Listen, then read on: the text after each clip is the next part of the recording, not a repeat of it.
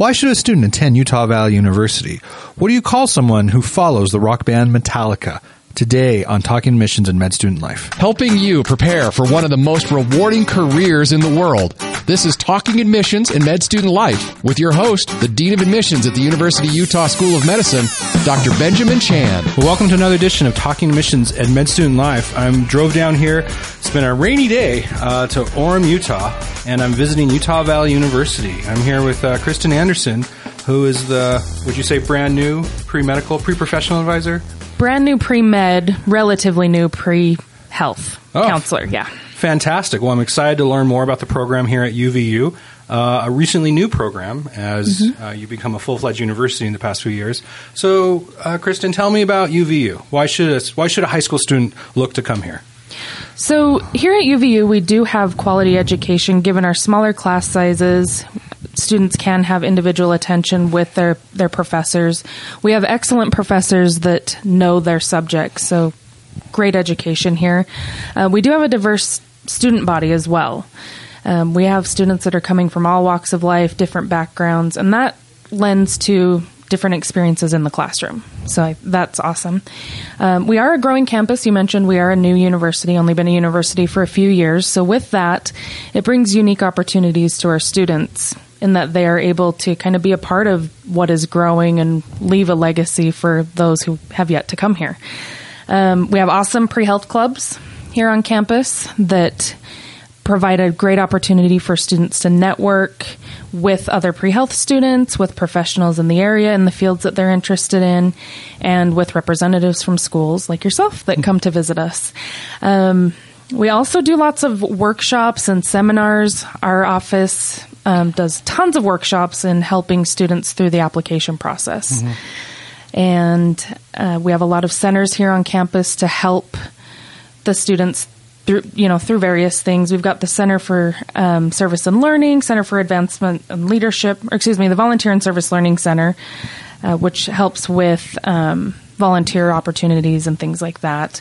And Center for Advancement of Leadership, which is our leadership program, Office of Engaged Learning, getting students involved with communities and things like that. One of the things I love when I visit a university is, first of all, tracking down your offices. And it was a little bit of a challenge. Yeah. But one of the things I loved is just the hive of activity. And just getting here, there was just tons of students. They were studying. They were talking to each other. It's just like a hive of activity here in this main complex. And it seems to be huge growth. I mean, there's a lot of construction going on at UVU. Do you know what they're building? They're actually working on our new student life building that's set to open in March, which will provide a lot more classrooms and a lot more office space. We are growing rapidly, running out of parking space in the meantime. So that's the growing pains. Yes. Yes. So, and then we do have a new, relatively new, now I guess it's a little bit older, not brand new, but our science building, which is very innovative. We've got all kinds of awesome stuff there, which is actually lends itself to more research opportunities for our students. Fantastic. Well, let's break down some of the things you talked about. You mentioned pre-med clubs or pre-health clubs. What kind of clubs do you have? What are their names? So we've got the Premedical Association, Pre-Dental Club. We have a pharmacy club, Pre-PA club, Pre-PT club. We've got one, pre-vet. We've got them for most areas. Got them all. And are you in charge of, do you work with the student officers from those clubs? Or I do with the pre-med club and pharmacy right now. So there's like a faculty advisor for each club then. Yeah, so I am, yeah, we've got faculty advisors and some of our, like the pre-dental club, my colleague is actually the club advisor for that one. Okay. So we've got faculty and staff advisors. So. That's great. And then you talked about new innovations at this new science building. What kind of things are going to be happening there? Is this for like all biology, physics, and chemistry? Yes, or? Okay. Yep, and they all have new labs with all kinds of new fancy equipment that I really can't get into because I'm not a science person. I don't know what they are, what they do, but I know they're awesome. Yeah. And then, and with that, like I said, it lends to research opportunities. Our faculty are able to do more with the additional space in terms of research, which gives our students more opportunities to get involved in research themselves. Yeah, and as far as the University of Utah School of Medicine, one of our requirements is research. And it just delights me to hear that there's going to be more opportunities for UVU students. anyone applying to any medical school, if you have research as part of your application, you're that much more competitive. Mm-hmm. So I think that's fantastic. So what kind of numbers are we talking about? We're talking about growth and growing pains. Like, how many students are part of your program? So that's one thing that we've had a difficult time tracking, because I know that there are more pre-med students out there than I'm seeing in my office. Last count was over 500 pre-med alone. Wow. Yeah. It's a huge number. Yes. So, yep. Yeah. Well, hopefully doing this podcast and, more social media outreach, more of them will be sitting in your office like I am right now. So what kind of students do the best at UVU? What students really flourish? What kind of students do well here? So as I mentioned, we do have students from diverse backgrounds and different walks of life. And so I don't think that it's any social class or specific group that does well. It's those that really are serious and get engaged. Those that get connected with our office, with the clubs, interact with professors more than just sitting in a classroom and then leaving when class is over. So those that really jump in, get involved early and stay involved through the process, we've seen are those that do the best. Fantastic. And then where are students getting in from UVU? What kind of medical schools are they going to? So we have students going all over the country. Obviously, we do have them going to UVU, or excuse me, U of U. Yeah. We have Utah Valley students at our medical school as we speak. Yes. Also at Mayo, we've got them going to Creighton, Medical College of Wisconsin, Cornell, University of Southern California. They're going all over the place. That's fantastic. So in a way, like the program is growing so quickly that you're placing students like nationally. It's not just local. Right. Yeah. Yep. That's fantastic. What are the common questions that students come into you and talk to you about? So probably the most common would be, what should I major in? We do not have a pre-med or pre-dental or pre-health major. So students are forced to major in other areas, which some love, some hate. And with that, I always advise them to major in something that they're interested in, something that they're passionate about. And I always caution them to choose a plan B for if medical school doesn't work out, they don't get in, or something in life prevents them from going for some reason. I would hate for someone to have a degree that they can't use or have no interest in using otherwise. So I encourage them to, do what they're passionate about, what they enjoy.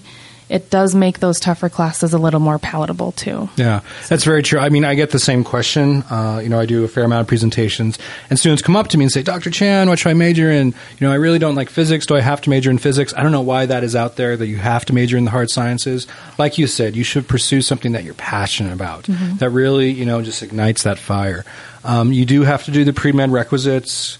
But other than that, every year in our medical school and all medical schools across the country, people get into medical school with degrees in psychology, business, art, dance.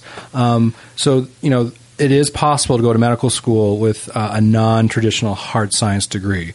Now, having said that, if I looked at our med school class in totality, the plurality of students do have a degree in one of those core areas.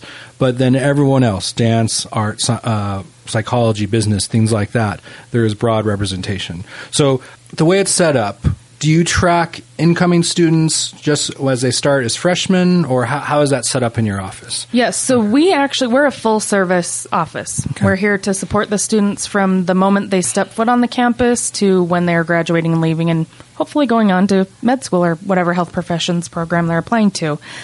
So we help them, like I mentioned, selecting majors. We can help them with trying to find a major that they would enjoy.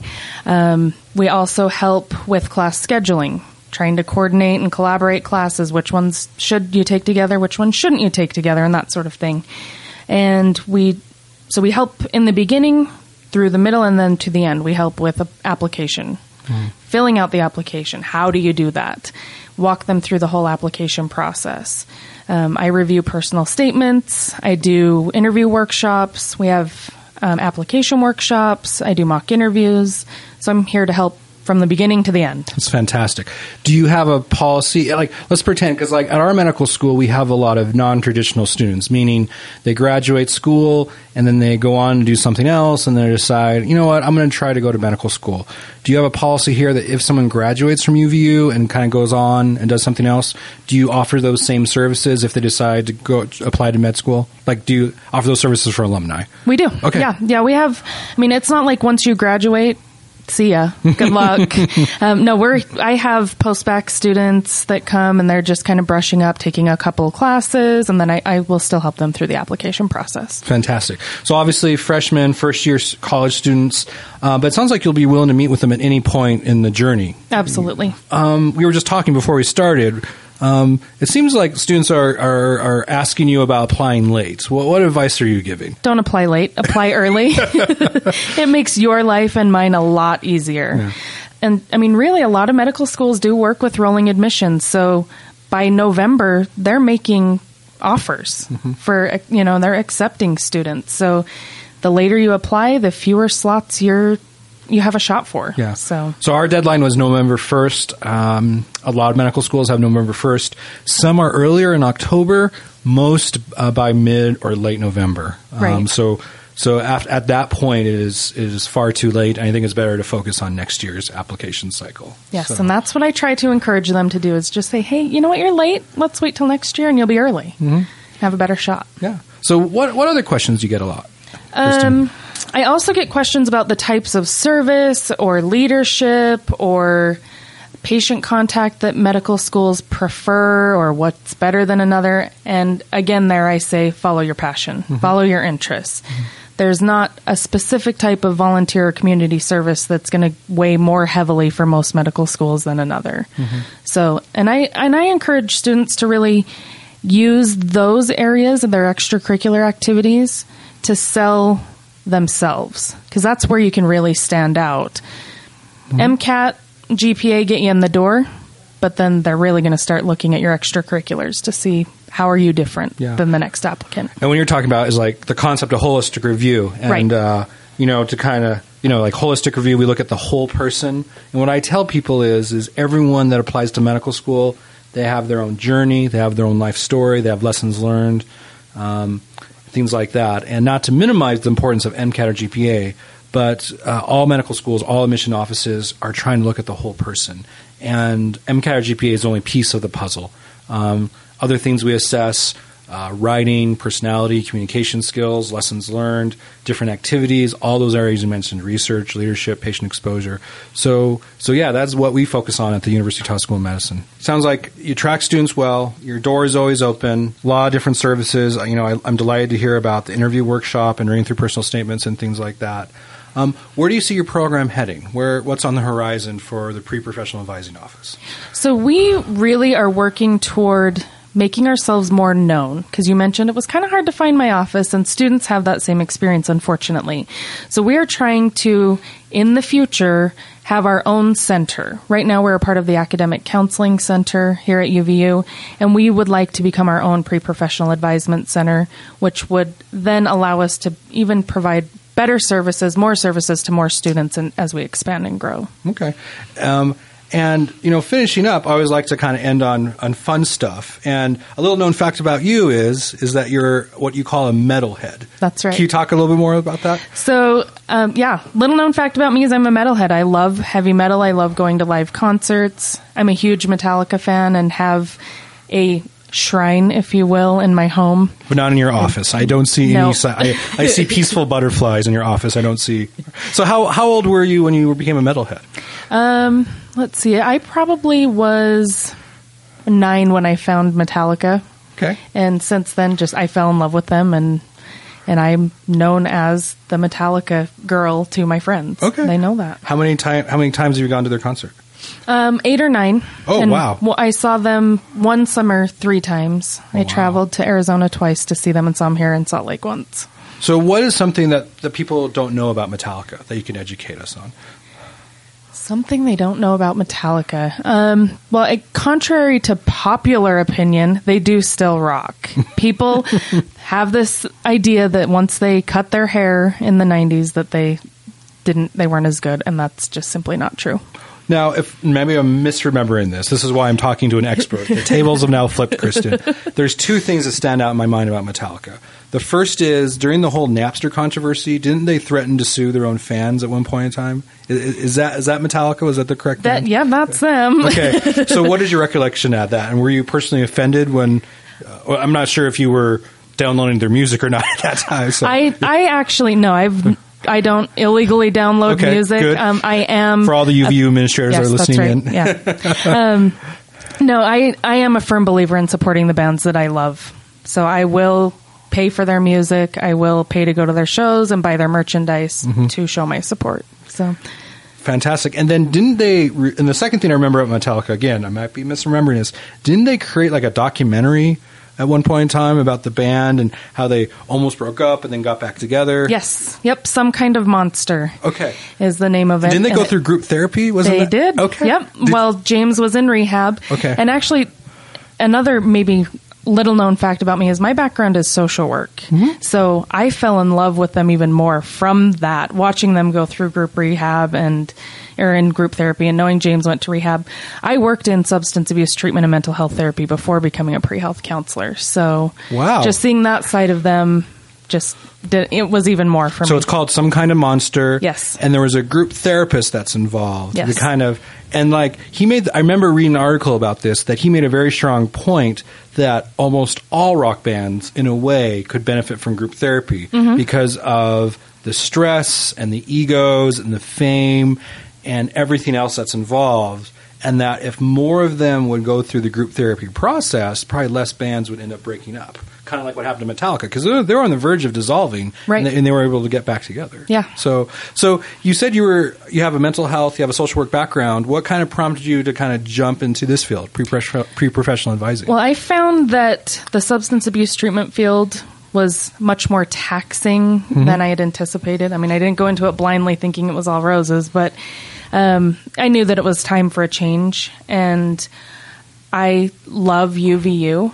I grew up on this campus. I did my undergraduate schooling here, and so I just started looking for opportunities at UVU to use my counseling skills and my background here, and just kind of fell into pre-med advising, and I love it. Yeah, and to kind of segue back into pre-medical students, and what I love, Kristen, I'm really picking up on is that really good pre-professional advisors, the easy stuff is, what kind of classes to take, how do you prepare your application, things like that. Where I think it's really important, which I perceive you're doing a fantastic job, is the mentoring aspect. 'Cause sometimes students need to talk to someone about the future. Perhaps they don't have a very competitive application and they don't get any interview offers, or they don't get into any medical schools. And I perceive that, for students to come to you and kind of talk through that is fundamentally super important. Yes. So yes. How does that kind of strike what you do? Yes. Yeah, I do lots of that. I'm of the belief that if you have a goal, you should do all you can to try to achieve that goal. If that means coming back and retaking classes because you don't have a stellar application, if it means going and doing a post-bac program, I'm here to help students succeed and try to follow their dreams as much as they can. Yeah, that's incredibly powerful and important, because I think that's kind of what college is to kind of figure out who you are and where you want to go, and to have that service available is incredibly valuable. And I think students would be remiss not to come and see you, just to have you review their application, but also just kind of talk about, where they're headed. Do they have the right skill set at this point in time to get to that place? So, sure. To finish up, do you have any success stories you can share, or students that have really kind of stayed with you over the years since doing this a job? You don't have to name names. You could use, I don't know that I have been here long enough to really have any of those. I've heard of them from our previous pre-med advisor, but... Just a case in point, you are brand new. I am new, yeah. Yeah, you are new. So I'm sure when I come back here next year, I'm going to do a running series. So, awesome. And then I could get updates on what's going on with Metallica. Sure. And then what's going on with the UVU students. Right. All right, cool. Well, thanks, Kristen. Appreciate your time. No problem. Thank you. All right. Thanks for listening to Talking Admissions and Med Student Life with Dr. Benjamin Chan, the ultimate resource to help you on your journey to and through medical school. A production of the Scope Health Sciences Radio, online at thescoperadio.com.